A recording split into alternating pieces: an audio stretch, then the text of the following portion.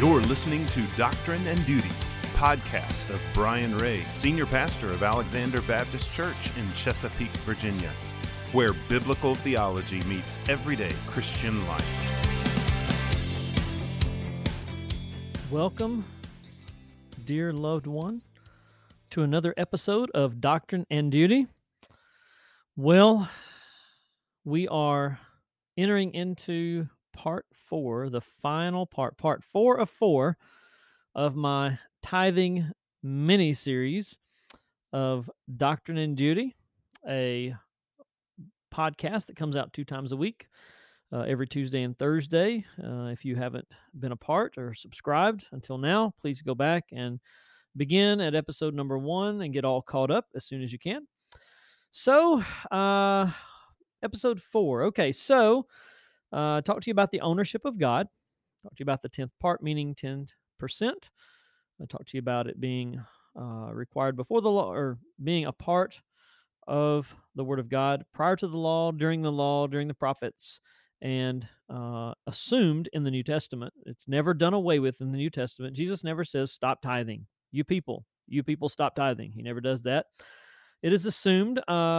Episode 3, or the part 3 of tithing, I shared with you the test, the big test. Malachi 3, 6 through 10, test God, the only area that you are called to put God to the test. Now, episode or part number 4 of tithing has to do with our attitude, because sometimes we are greedy or prideful about money, stuff, possessions.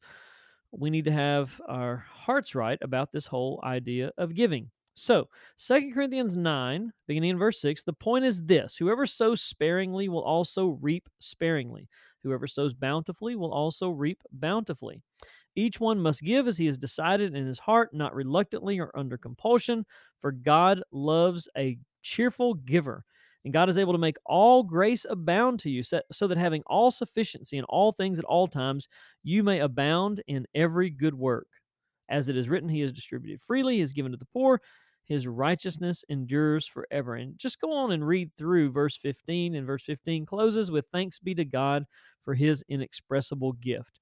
So, one portion of our attitude toward tithing is the attitude of generosity. It says God loves a cheerful giver. So when we give, we don't give with our fists clenched and our teeth locked, and we don't give with this I don't want to do this sort of attitude. We give generously. We give cheerfully. Thank you, God, for letting me keep 90%. Thank you, God, for blessing me so that I can live off of 90% instead of choosing me to disobediently attempt to live off 100%. So our attitude regarding tithing is to be one of cheerful generosity. Another attitude regarding finances and possessions is to be content. Now, most people know Philippians 4:13. I think it's every Christian sports player's favorite verse, name to claim. I can do all things through Christ who strengthens me. However, I want to urge you to think about the context. Remember, with scripture and theology and interpretation, context is key.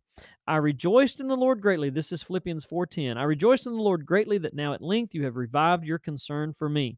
You were indeed concerned for me, but you had no opportunity. Not that I'm speaking of being in need, for I have learned in whatever situation I am to be content. I know how to be brought low, and I know how to abound. In any and every circumstance, I have learned the secret of facing plenty and hunger, abundance and need. I can do all things through Christ who strengthens me. Verse 19, and my God will supply every need of yours according to his riches and glory in Christ Jesus. To our God and Father be glory forever and ever. Amen. That closes out with verse 20. So, we are to be generous and cheerful in our giving, and we are to be content with whatever it is that we have left after we give. By the way, it's not the size of the check, it's the obedience of your giving. It's about your heart and your attitude as you give. A cheerful giver means we are thankful. We acknowledge God's ownership. We are thankful for God's provision for our lives, and we are excited to give back to God what is rightfully his. That 10% for the Christian, For the one who has committed his or her life to Christ, that 10% will get gone one way or another. Why not just go ahead and joyfully give it to the kingdom of God and watch God work his awesome power blessings?